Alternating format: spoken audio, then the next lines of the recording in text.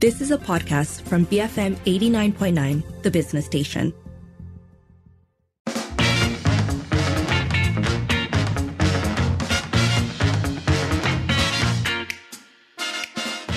It's 5:07. You're listening to the Evening Edition with Sharmila, Lynn and Sharad.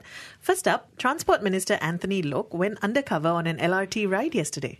So this incognito approach was taken during the LRT's peak hours. This was on the minister's first day back on the job yesterday. And he said that he wanted to better understand the experience of daily commuters. So he took the Kelana-Jaya line between 5 to 7 p.m., which are peak hours. So he found overall that the trains were packed and that it was an uncomfortable experience for passengers. He also said that he did not inform Prasarana management or the media because he wanted to, have a true-to-life experience. This is not the first time that Anthony Loke has done this. In his previous stint as Transport Minister, he also did these spot checks. Yeah, of course, if ministers actually discarded their motorcades and their luxury vehicles on a daily basis, they truly understand what commuters experience, because it's not just a one-off. The other thing, of course, he's right in saying, that he didn't want to alert the management because, there's a tendency for management to want to present the best image of what they're doing, and they might have dressed up the situation. So all of us who do take public transport on a daily basis know that lifts don't work, escalators don't work sometimes, toilets are closed. Strange leaks exist. Toilets are not operable during the most relevant times of the day. And so, why would you close a public toilet in an MRT peak hour? I mean, it's just shocking, but this happens. And if you take the train, it does. I didn't expect toilets to come up this much in a conversation about the LRTs, because that's not something I've thought about too much. But clearly an issue felt keenly. Well, because you probably drive, right? And then what you All the LRT rides I take are not sort of day-long affairs where I've needed to contend with, basically needing to use the bathroom. Yeah, which is actually, one of the functions. I think the idea, we always talk about the last mile and such, but it is a wait. When you have to wait and people have to wait in large numbers, there's going to be a need to answer the call of the wild. Oh, no, sorry, it's answer the call of nature. I did not know that was where we were going to go. To be fair, I did appreciate the minister saying that he acknowledged that it was an uncomfortable experience. And I don't know, I'm not sure whether this is necessarily the be-all and end-all of understanding what the LRT experience is like for riders. But I do appreciate that at least it's being done not in the way we've come to see it, which is the lawatan where you have photographers and media people surrounding the minister. Because really, what do you learn from that? So no, just a minister in a cap and a face mask. Yes, walking around. Yes, shielding his face. I think that is important. I also think that one of the main things that happens whenever we talk about transport on the show is that people will say, have these ministers actually gone to the ground? Have these ministers actually ridden our trains, our buses? And so what comes of this, I think, is the next important thing, because you've experienced it. You know that there are pre-existing issues. So what is done next to resolve this is very important. But at least at the outset, having a minister or having a public servant who actually attempts to understand things, I think, is crucial. One of the things I think also needs to happen is the people who design these systems need to be the ones using it on a regular basis to understand what the problems are. And, somebody who does, in fact, use public transport, just the smallest things like the times for the buses, that service the stations. You're told about the time the bus arrives at the station, not when it leaves. And actually knowing when it leaves is the most important thing. And so there's some extraordinary things that just don't make sense to, I think, the commuter, that have been put into the system by people who clearly don't use it. So we're talking about newly minted Transport Minister on the first day on the job, taking an incognito LRT ride. So we're asking you, how can the LRT improve?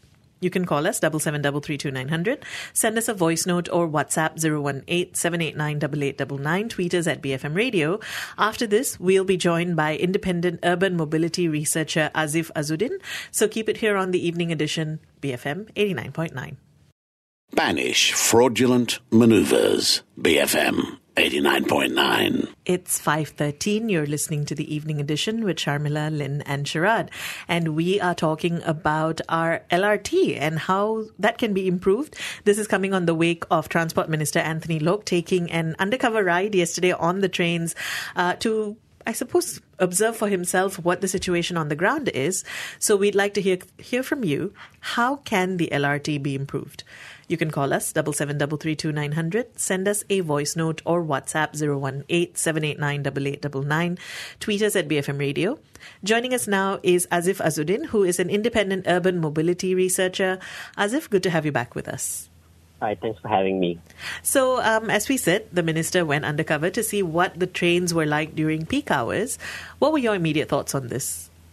I think it's a great PR move on Anthony Loke's part, especially because, one, he did it without much fanfare. He did it undercover, right? He only probably had one aide following him taking pictures, and he was there, I think, immersing in what one could say was the typical experience of a public transport user, which is great. He didn't draw much attention to himself, and people only knew afterwards when he posted up that, he's been on the public transport, and this was how it was like. So yeah, and he got a lot of positive reviews as well from people, right? People are saying, hey, this is what our ministers should do. This is what our politicians should do, in understanding the pulse of the public, right? And then what do you make of the choice of which form of transport and which line in particular to observe? What makes the Kelana Jaya LRT line particularly significant? Yeah, I think he made the right choice in choosing to survey the Kelana Jaya LRT line. One is because the Kelana Jaya line is the busiest line with the highest membership numbers. Right? So if you're talking about pre-pandemic in 2019, the LRT Kelana Jaya line had up to 94.6 million in annual ridership, right? And that's the highest. Even this year in 2022, you're seeing an average of maybe 5.3 million average ridership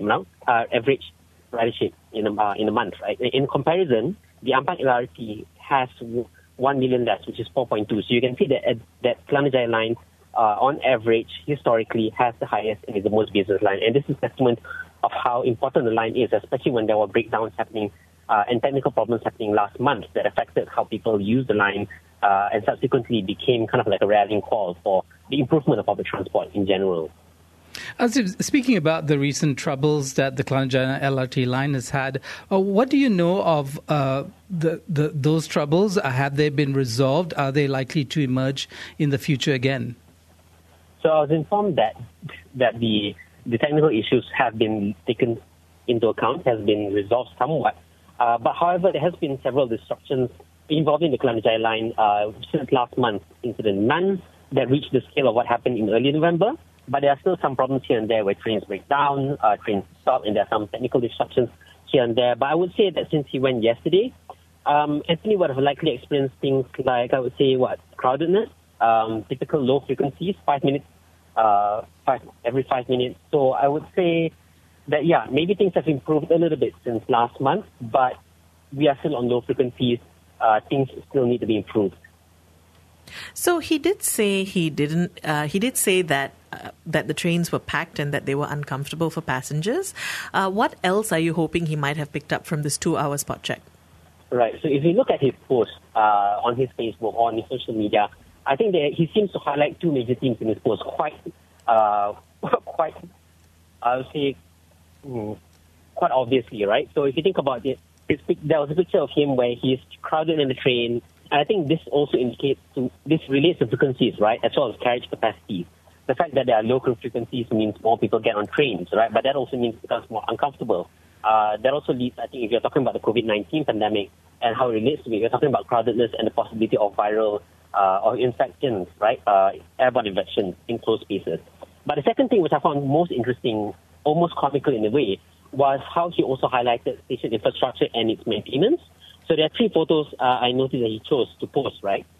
Things like the broken escalator, the leaking ceiling with the yellow bucket on the floor, which is quite a meme if you're used to internet culture, right? Especially on Twitter, and also the temporary hallway, which looks kind of scary to go into, especially if it's at night.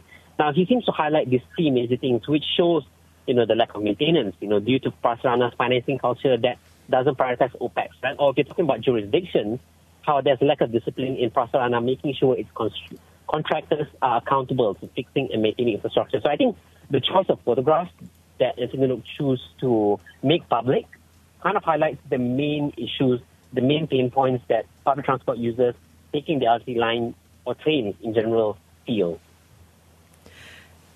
We do have a WhatsApp message that's come through from Carl. And I think that there are a few points to pick up here. So Carl says, why does a minister need to do what the Prasarana CEO should do? Sorry, just provoke a bit. And I think that, so there's that. But the other part of it is, I think, a valid question, right? So if we talk about who is supposed to be making these changes or attempting to actually understand what's wrong, what needs to be fixed, where should the greater bulk of responsibility lie?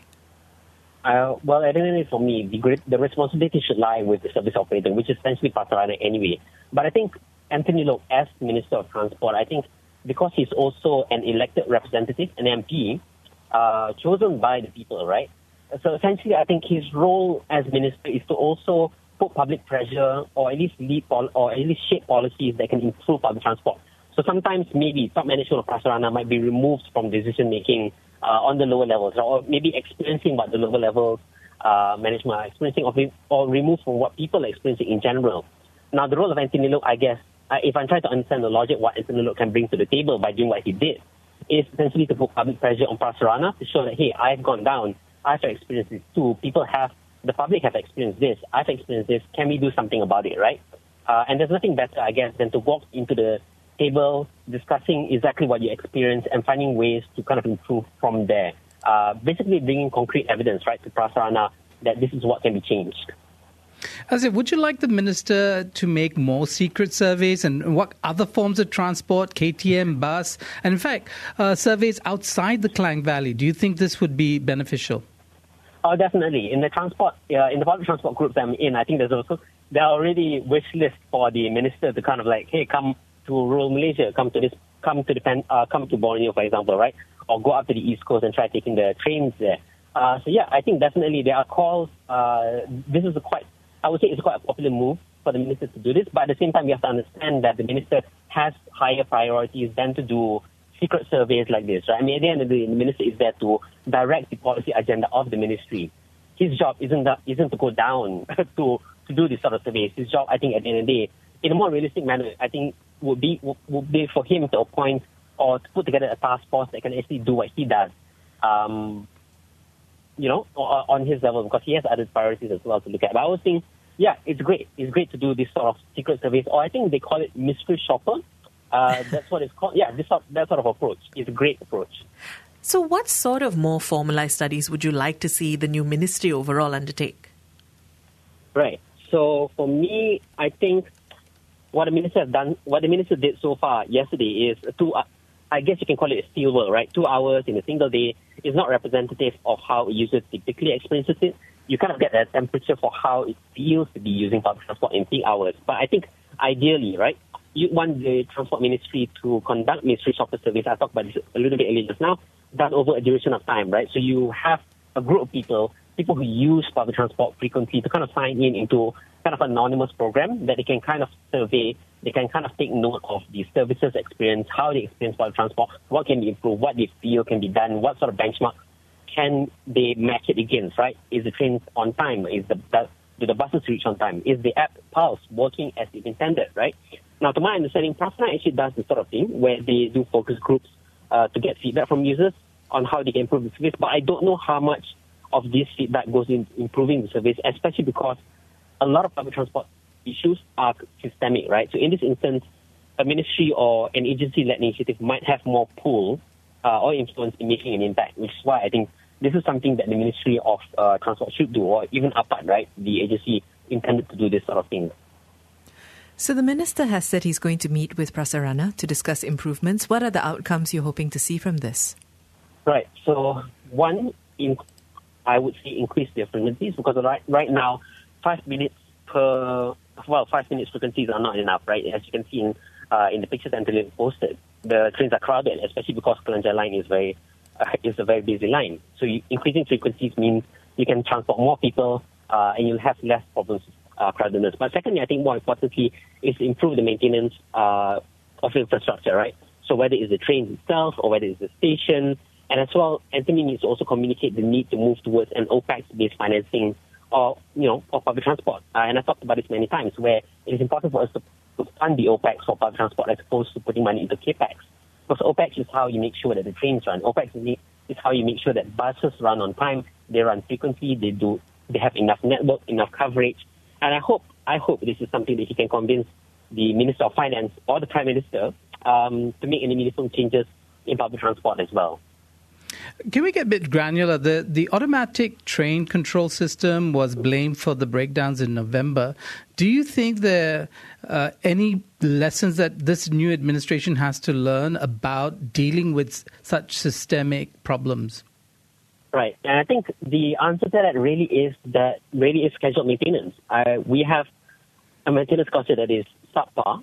And if you think about it, right, during the pandemic, a lot of the maintenance was not done on regular schedules. And I guess that the logic that Prasanna gave was because there was low ridership, not many people were taking the train, so there was a decrease in the maintenance schedules. But as you can see, as the ridership picked back up, as we move back into normal times, that's when the problem became bad because, well, we didn't maintain it as we should, right? So I hope that, as we slide into post-pandemic years, Prasanna should be picking up the pace into having more regular maintenance, right, to replace any broken parts, any faulty parts, or to make sure that things are just running in general. And how do you do that? You fund OPEX.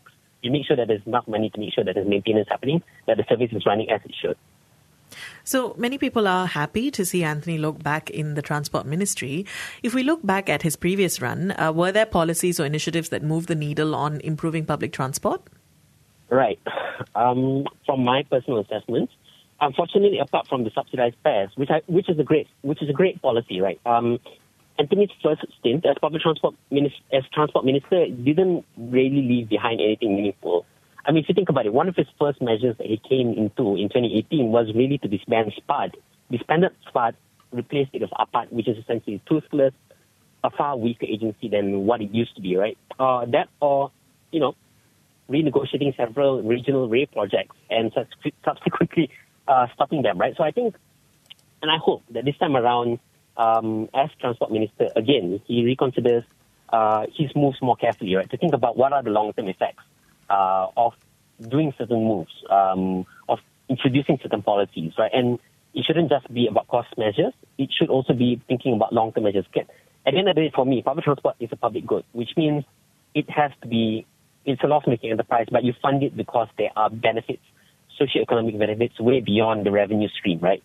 And I hope this is what Anthony Loke can bring into the table this second time around.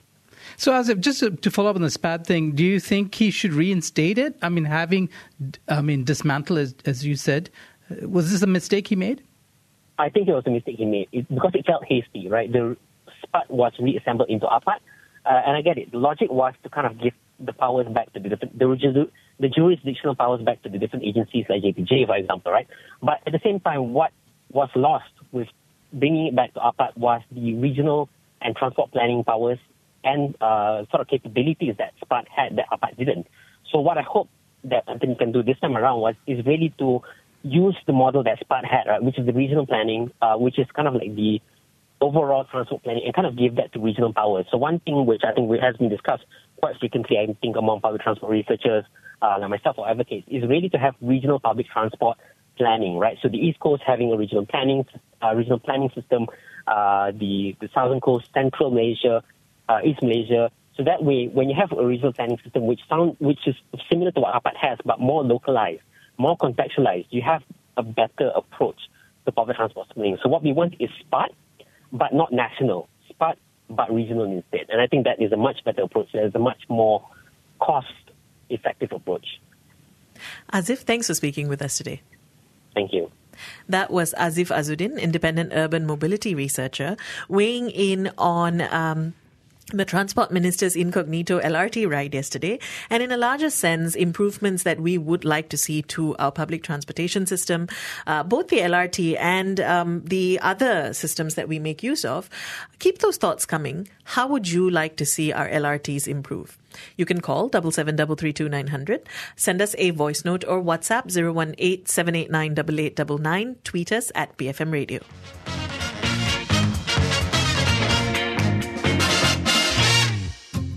You have been listening to a podcast from BFM 89.9, the business station. For more stories of the same kind, download the BFM app.